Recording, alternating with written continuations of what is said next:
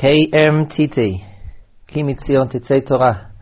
Today is Friday, Erev Shabbat Kodesh, Parshat Matot Masei, Chaf Hei Tammuz. And we have today the Erev Shabbat program. Originally, the Erev Shabbat program, we had a lot of guests. I think every week there was a guest. Lately, basically because I've been lazy, and it's the end of the year, and it's hard to find people now. Some people aren't here, a lot of people are away. So the guest has been myself. Mitzvah Hashem, I take responsibility, and we'll get back on track when we start again in Chodesh Elul. But today, you're again stuck only with listening to me. This is Ezra Bick, the Erev Shabbat program for Matot Masei.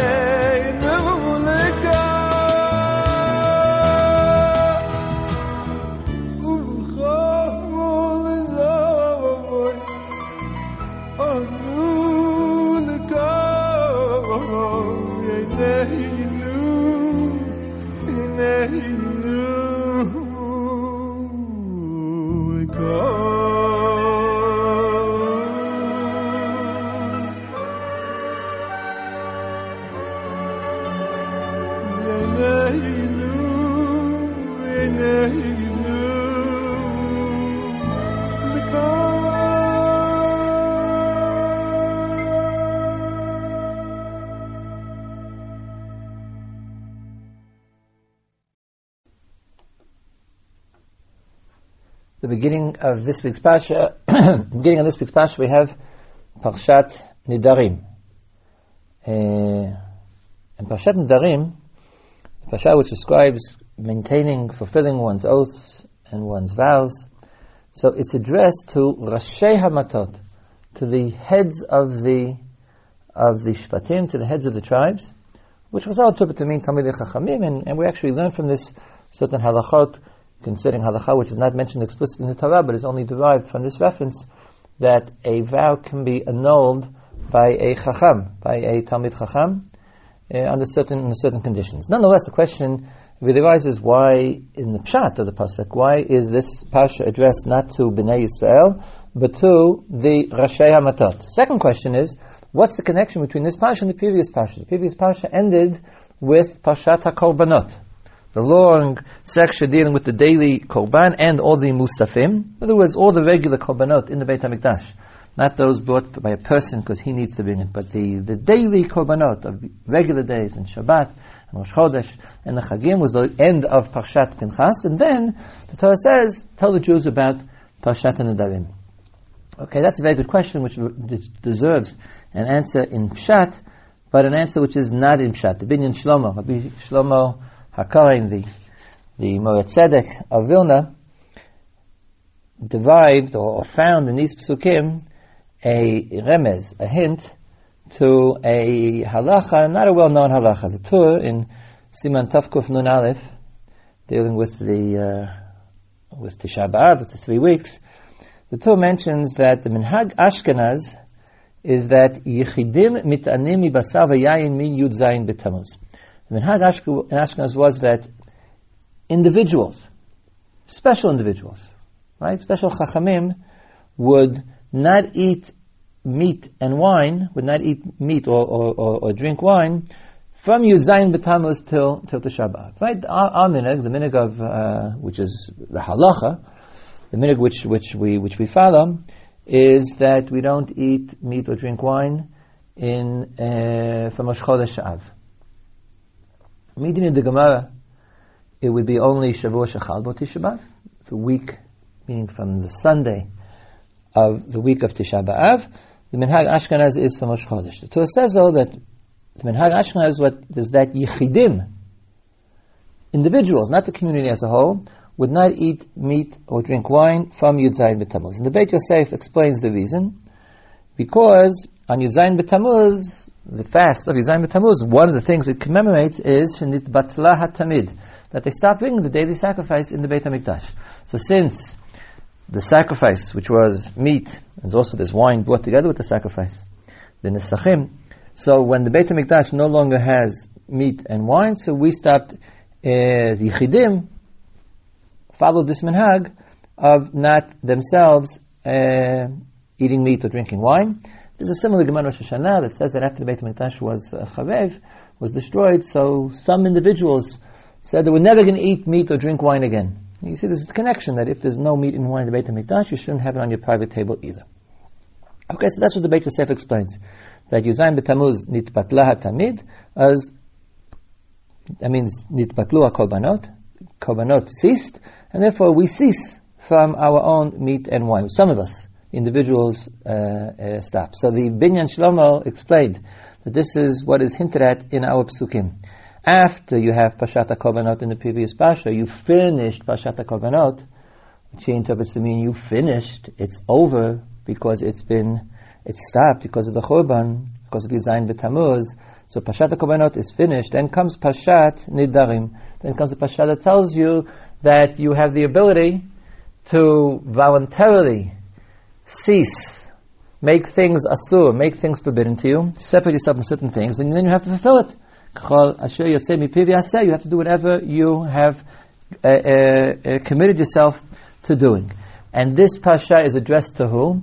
To Rashi Hamatot. In other words, from here we see that the Rashi Hamatot, the special individuals, the leadership, the Chachamim, have a special connection to Nidarim, to voluntarily restricting oneself, and this comes right after Pashat HaKorbanot. In other words, when the Korbanot cease, the Yichidim should take upon themselves a separation, a hit nazrut or a hit batlut from Basar V'yayin, and it's undoubtedly not a coincidence. It's very relevant that we read this Pasha, in fact, at this time, between Yud Zayin B'Tammuz and Tisha B'Av, in the Bein HaMitzavim. So, Shlomo Cohen found a hint to a late minhag of Minhag Ashkenaz in the juxtaposition of the two Parshiyot, and it's being addressed to the Rashi Hamatot, to the individuals, and it's strengthened even more by the fact that we read it at the time when it applies. We read it between Yud Zayin B'Tammuz and Tisha B'Av, the days that are called Bein HaMitzarim.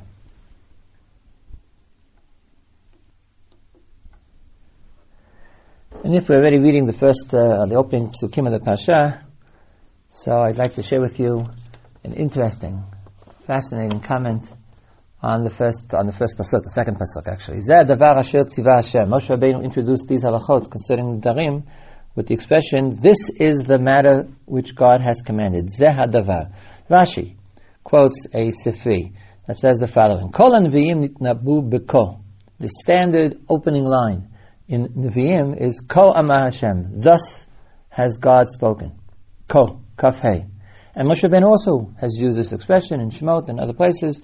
Moshe Rabbeinu says Ko Amar Hashem. The Sifri says Moshe Musaf Aleim. Moshe Rabbeinu, more than any other Navi, has an additional meaning not just more but greater, a higher degree, something concerning his Nevuah, that he not only said Ko Amar Hashem but also Zeh. This pasuk, Zeh davar asher tziva Hashem. So the obvious question is, why is Zeh, this, an additional, a higher level of Nevuah than Ko, thus? When I say this and thus, I don't think these are accurate translations. These are two different words. They both mean the same thing. The Midrash says, all Nevi'im used Ko, but Moshe Rabbeinu, he was greater. He could say even Zeh. Rav Chaim Volozhiner, in a famous answer, says that the word Ko means more proximate. Ko means similar. Zeh means exact. And he based himself on the famous Gemara that says Kol hanvi'im nitnabu baspaklaria she'eina me'ira, that all other prophets, their view, what they saw in their vision, was an aspaklaria she'eina me'ira, a glass or a light that wasn't bright. Which Chaim Volozhiner, it's a strange expression. We don't know exactly what it means. But Chaim Volozhiner said it meant that you basically saw a shadow. If you look into, let's say, a window, so you can see a reflection, but it's a shadow reflection. And so therefore the Nevi'im prophesied accordingly. When they said their prophecy, they said, Ko Amar Hashem. Like this, God said. Because their own vision wasn't clear. Moshe Rabbeinu, the Gemara says, Ra'ab aspaklaria ha'me'ira. He saw it in a glass which shines. Which Rav Chaim explains means he saw exactly. He saw the picture, the vision, he saw it clearly. And therefore, he could say Zeh, which means exactly like this. Rav Yaakov Kamenetsky Zatzal said, explained it slightly differently. He changed the focus. It's the same idea, but he changed the focus and therefore comes up with an important conclusion. The Gemara in Sanhedrin, Daf Peitet, says that there's a difference. You can recognize Nevi'ei Emet and Nevi'ei Sheker. You can tell the difference between true prophets and false prophets, because true prophets, even when they're saying the same thing, they do not say it in the same language. Lo mitnabnim b'signon echad. But the false prophets, they all say exactly the same words. The Gemara comes to explain why the king Yehoshaphat, when he met with Achav, and Achav brought him, Achav was the evil king of Israel, Yehoshaphat was the king of Yehuda, and they were meeting together, and Achav, they wanted to go to war together, and Achav had his prophets tell Yehoshaphat how they're going to be successful. How did Yehoshaphat know that these prophets were false? Because the pasuk says that the many prophets all said the following. They said exactly the same thing. So you know therefore they're false prophets. Because true prophets don't use the same language. So obviously the question of the Gemara is, why is that? If the more true you are, the more I would expect that you would stick to the same language, because you're saying what God has told you, and why should God say different things to different people? The false prophets are making it up, so they could easily make it up differently, but the true prophets are simply repeating what God has said. It should have been the same language. Why is it going to say the opposite? So Rav Yaakov explains that you don't understand what Nevuah is. Nevuah, God doesn't dictate the words. Nevuah is the true appreciation. The Navi has a special ability, because of God's hand upon him, to see truth which the rest of us cannot see. But when he says it, when he speaks it, he has to phrase it according to his understanding, and because each one of them is different, so sure enough, the prophecy comes out differently from each one of them. Ein shnei neviim, the Gemara says, mitnablim b'signon echad. Two different neviim do not prophesy in exactly the same formulation, because the formulation also reflects your personal understanding, ability, and exposition. All this is true for all other neviim, except Moshe Rabbeinu, because Moshe Rabbeinu, he in fact is a dictation machine. He is not that God is not inspiring him with a general idea which he then has to formulate. God is dictating the words directly to him. And there are a number of explanations in the Rishonim about what the difference between Nevuat Moshe and Nevuat Shar HaNevi'im is, the difference between Moshe's prophecy and that of the other Nevi'im. The Rambam devoted an entire chapter in the Guide to the Perplexed to this topic. There's a long section in the Drashot Haran about this, but one of the differences, according to the understanding of many, is exactly this point of Yaakov Kamenetsky. It may sound like we're denigrating Moshe, which might very well be true. The other prophets are actually producing prophecy. Moshe Rabbeinu is simply transmitting it. The reason why it's important, I might say as an aside, is not because we care about the status of Moshe or Yeshayahu, but we care about the words. The words of Yeshayahu are the words of Yeshayahu. The words of Moshe are the words of God. Therefore, he explained that's what it means, Ko en Zeh. Similar to Rav Chaim ben Lashman, but a little bit different. Other Nevi'im say, Ko Amar Hashem, meaning what I'm going to tell you reflects the words of God. Thus God has said, but Moshe Rabbeinu says, quote unquote, these are the words of God. Zeh hadavar, word for word what I'm going to say. Now, the question is, why here? Notice Moshe Rabbeinu generally does say, only in this place is the only pasuk in the Torah where it says, Zeh hadavar asher tzivah Hashem. So Rav Yaakov explained, it was a special importance to stress this point here. This point is true in general, but it had to be stressed here because what do we learn from Parshat Nedarim? This really tells us something about the Pshat of Nedarim. Neder is really an unusual thing. It's not merely that if you promise to do something, you should do it. It's not merely about honesty. In a neder, in a vow, one actually creates isurim. I take something which is permitted. You're allowed to eat bread. I say, lechem alai, or hanaat lechem alai. The lechem, the bread, becomes asur, becomes forbidden, as though God had prohibited it. Nedarim teaches us that a man, human being, and there's an important metaphysical principle behind this, which I won't go into. A human being can create isur. He can create a prohibition. He can change the nature of what is permitted and what is asur. And therefore, you might think, so maybe Moshe Rabbeinu, not illegitimately, but legitimately, Moshe Rabbeinu has created isurim. God gave him the Torah in a sort of a general manner, but the actual isurim that we have in the Torah, it reflects Moshe's prohibiting them, which is okay because man has the ability to prohibit things. Moshe Rabbeinu, who's a great Jew, surely can actually prohibit things. And if the Torah tells us, no, don't get mixed up. Nedarim and Nedarim, the Torah is the Torah. The Isurim and the Torah have nothing to do with Moshe. And how do you know that? Because Zeh hadavar asher tzivah Hashem. Moshe Rabbeinu prophesies bezeh, exactly these words, quote unquote. Not like other Nevi'im, who in fact their personality is reflected in at least the words and the formulation that they have chosen with which to transmit the word of God.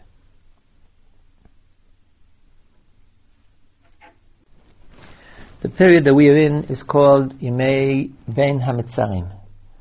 based on a pasuk taken from Eicha, the period between Shiva Asar B'Tammuz and Tisha B'Av, what we call the 3 weeks, is known in halacha as Bein HaMitzarim. Bein HaMitzarim, a Meitzar, means a straight.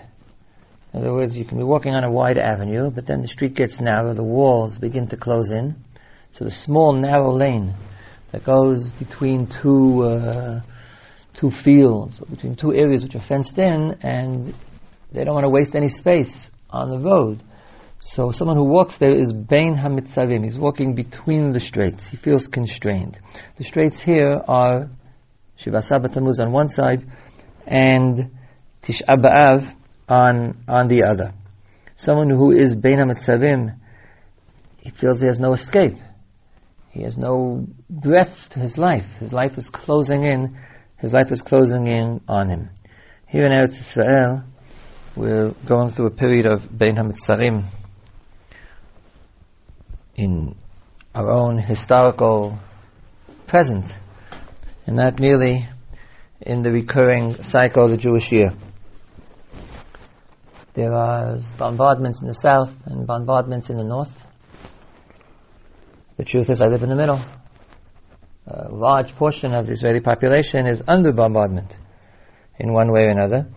Here in Alon Shvut, close to Yerushalayim, so at the moment, none of this is directly impinging upon us. But we are Bein HaMitzarim. The borders are closing in. The areas of safety are closing in. You cannot escape to the north, you cannot escape to the south. What's left is El Hashem Einenu. Our eyes are turned El Goel Yisrael, to He who is the Redeemer of Israel. When the pressure, the pressure of life, the constraint of life, when your world becomes small and you have no place to turn, that's the period which we describe as being Bein HaMitzarim. And the Bein HaMitzarim period is a historical reality. In other words, sometimes because of the developments of the 20th century, so most Jews today, although living in Galut, although the Beit HaMikdash is destroyed, Shiva Asar B'Tammuz is Shiva Asar B'Tammuz, and Tisha B'Av is Tisha B'Av, but physically, in terms of prosperity, in terms of freedom, they're not Bein HaMitzarim. They don't know the Bein HaMitzarim. They don't feel the Bein HaMitzarim. Your world is not closed. It's not narrow. On the contrary, it's wide. All the possibilities are open. So wide that we tend to even to get lost in how wide the modern Western world is for Jews. But in fact, Chazal understood, and the idea of halacha, of repeating a yearly cycle, implies is that there are days when our worlds are wide. Sheyotzim el hamerchav, when one goes out into the wide breadth, spread of life. And there are days when historical reality catches up on us. And if the Beit HaMikdash is burning on one side, and the Tamid is batel on the other side, the Korbanot are finished on the other side, then what's left of our life is very narrow, constrained, pressured. And it's a period when Chazal also believe that history repeats itself. That days of the year have certain qualities, and this period is a period. The Gemara says explicitly, and it's a practical piece of advice: he who has a business dealing, he wishes to sue, he has some sort of a conflict with a non-Jew, should not initiate it in Chodesh Av, which we've expanded to Shiva Asar B'Tammuz and on. That's what it means. Not just that you're less happy, but you take less chances, because the possibilities for Jews are in fact limited at this time. And they're limited because the fact that Beit HaMikdash was destroyed 2,000 years ago reflects itself in our life today. We don't have the breadth, the connection to God, the openness, the expansiveness that the Beit HaMikdash puts into Jewish life. Israel today has refugees. Hopefully they'll be back home soon. But many, many people have left the north of Israel and they're finding shelter. Those who have relatives went to their relatives. Israelis then simply volunteered. It's an unusual situation. Obviously, we're not surprised. We know that Jews are like this, but Jews don't always remember that they're like this. You tend to, in normal times, when your world, so to speak, is wide, when you think your world is wide, so you yourself become wide, and you forget about your fellow man. Take care of yourself. But many Israelis, when they stood online and they registered in their municipalities, saying anybody wants to come from the north, trying to get away from the sleepless nights, from sleeping in bomb shelters with their families. So we'll put them up, and people have left the northern cities. It's time for vacation anyhow, and the schools are closed anyhow. They've taken their children, and they've gone, so they're able to walk around during the day and sleep in normalcy. Have moved down to the center of town. Here in Alon Shvut, in the Yeshivat HaRatzion, which is still open, but has a lot of room now at the end of the year. So a whole bunch of people have moved from the city of Carmiel and have come to live in Yeshiva for a while. You don't know how long, until the situation comes up. But these people basically are refugees. They're refugees deluxe. I mean, they're not coming without any clothing on their backs. But they're far from their homes, here in Alon Shvut and many other places. So we have refugees within Eretz Yisrael. Part of Eretz Yisrael, the Jews of part of Eretz Yisrael, have been refugees in other parts. If you remember the end of last week's Haftarah, 3 Haftarot between Shivasa B'Tammuz and Tisha B'Av are called Gimel de Puranita. The 3 Haftarot of Puranut, of bad tidings. Because the Haftarot basically threaten the Jews. The Haftarot from Yirmiyahu, in which the destruction of the Beit HaMikdash is forecast, warned, described before it took place. What is going to happen? These are called the Gimel de Puranita. But we're a little bit uncomfortable, so we add Psukim. Last week's Haftarah added with an extra section. The last Pasuk, Kodesh Yisrael Hashem, Reshit Tvuato, Kol Ochlav Yeshamu, Ra'at Tavo Alehem Num Hashem. Whatever the Parsha, whatever the Pasuk, whatever the Haftarah says about the Jews, and the Haftarah is extremely negative about the Jews, because it's our sins that have led to the situation of Bein HaMitzarim. It's not the inexorable fate, the turning of the wheel. We are between the straits because we have constricted our lives by sinning. Chuban is a punishment. But that doesn't change the basic situation. That Kodesh Yisrael Hashem, Israel is sanctified to God. Reshit Tvuata, like Terumah, we're the first fruits, the part that's been set aside from the fruits of the world to bear God's name. And whatever God is angry with us or not, that doesn't change the basic fact, the relationship of Reshit Tvuato, the first fruits, to the rest of the fruits. Kol Ochlav Yeshamu, he who eats, anyone who eats, who consumes, who tries to consume these fruits which are sanctified to God, he will be held guilty. Ra'at Tavo Alehem Num Hashem, and evil will befall him. We shouldn't confuse these two different systems, these two different frameworks. There is our relationship to God, which could be, it's based on Kedusha, but it can be very difficult for us if we're not good, then it in fact engenders punishment and severe punishment. And our world can be very, very difficult. The other system, the other framework, is what the rest of the world relates to the Jews, and there God doesn't know from any kulot, any degradation in our status. Ra'at Tavo Alehem, he who eats the Jews, he who tries to consume, to nibble, to chew away the Jewish people, Yeshamu, we will be held guilty. Ra'at Tavo Alehem Nu'um Hashem. We hope, we pray, I hope that everyone is praying. We should be saying Tehillim and Tefillah, we should be learning Torah. All of Am Yisrael, just as here in Eretz Yisrael, there's really been a certain amount, beautiful amount of hitlakdut, of unification, of reunification, of solidarity.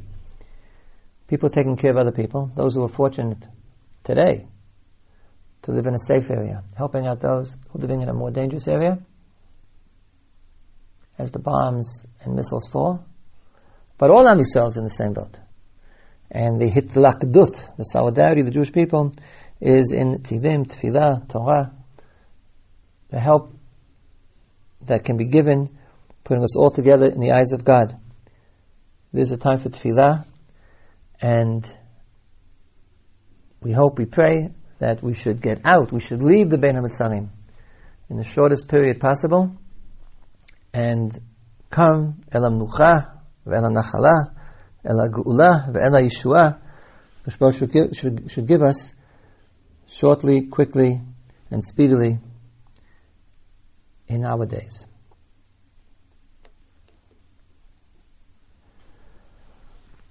One last word from the Parsha, a little bit of personal mussar. Pasuk says, "Vayiktzov Moshe al pikudei ha'chayil." When the Jews came back from the war with Midian, so they took booty. They won the war and they came back with a lot of property. Among the property were women of Midian. Moshe Rabbeinu got very angry. Vayiktzov. Yiktzov means more than anger. Ketzef means froth. Moshe Rabbeinu was really angry, and he said to them, "Why did you bring back these women?" So the Gemara in Pesachim Daf Samach Vav Amud Bet has the following statement: "Kol Adam shekoes im chacham hu chochmato mistaleket mimenu." One who is angry, one who becomes angry, so a lot of things can happen. One of them is, if he is wise, if he's a chacham, his wisdom leaves him. How do we know that? We know that from Moshe. From our pasuk, Moshe says Vayiktzov, and then afterwards, who gave the instruction to the soldiers, to the captains of the army, what to do with the shalal, with the booty that they were allowed to take? We have the halachot of how to kasher pots and pans. That's brought in this parasha. It says Vayomer Elazar HaKohen El Anshei HaTzava. Elazar HaKohen is teaching them halakha. It's the only place in the Torah. And Moshe Rabbeinu, that's his job. He's Moshe Rabbeinu. He teaches Torah. This halakha was taught by Elazar HaKohen. So the Gemara says, you see, Moshe Rabbeinu, because he was angry, nistalka chochmato mimenu, his wisdom left him. And he was not able to teach Torah, and therefore Elazar HaKohen had to do it. I think the conclusion is obvious. Rav Chaim Shmulevitz in a Sikha once pointed this out. He said, after all, Moshe Rabbeinu was right. He didn't get angry because of some triviality. They really had done a terrible thing, and he yelled at them and told them not to do it. So if he's right, why is he being punished? And Rav Chaim answered, who said it's a punishment? The Gemara doesn't mean it's a punishment. The Gemara is not saying that it's usher to get angry, and anyone who's angry is punished by having his wisdom leave him. The Gemara is saying psychology, holy psychology. You might be right to get angry, but it's simply a fact of life that anger and wisdom are mutually contradictory. If someone loses his temper, he's lost his anchor in the world of wisdom and rationality. And even righteous anger, even justified anger, will distort and subvert the clarity of chokhmah. And that's what the Gemara means. The Gemara when the Gemara wants to say something is bad, they say anyone who does this is punished. You don't have to give 10 punishments. Like the Gemara says, if he's a chacham and this happens to him, if he's this and this happens to him, the Gemara is describing the results of anger, not the consequences of anger. And the result of anger for a chacham is he won't be a chacham anymore, and that's what we learn from Moshe Rabbeinu, who was upset and flared up because of what he saw as being Chilul Hashem, but there was a price to pay. And the price to pay was that he could not that day teach Torah, because Chokhmah, if you wish to be wise, you have to avoid anger at all cost. And now for the daily Midrash.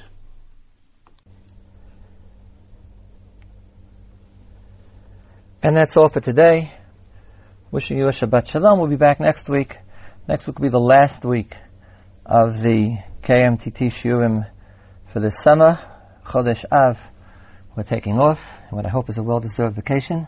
We'll be back, of course, at the beginning of Chodesh Elul, but we'll be off for those 4 weeks. So next week will be the last week, beginning again as usual on Monday.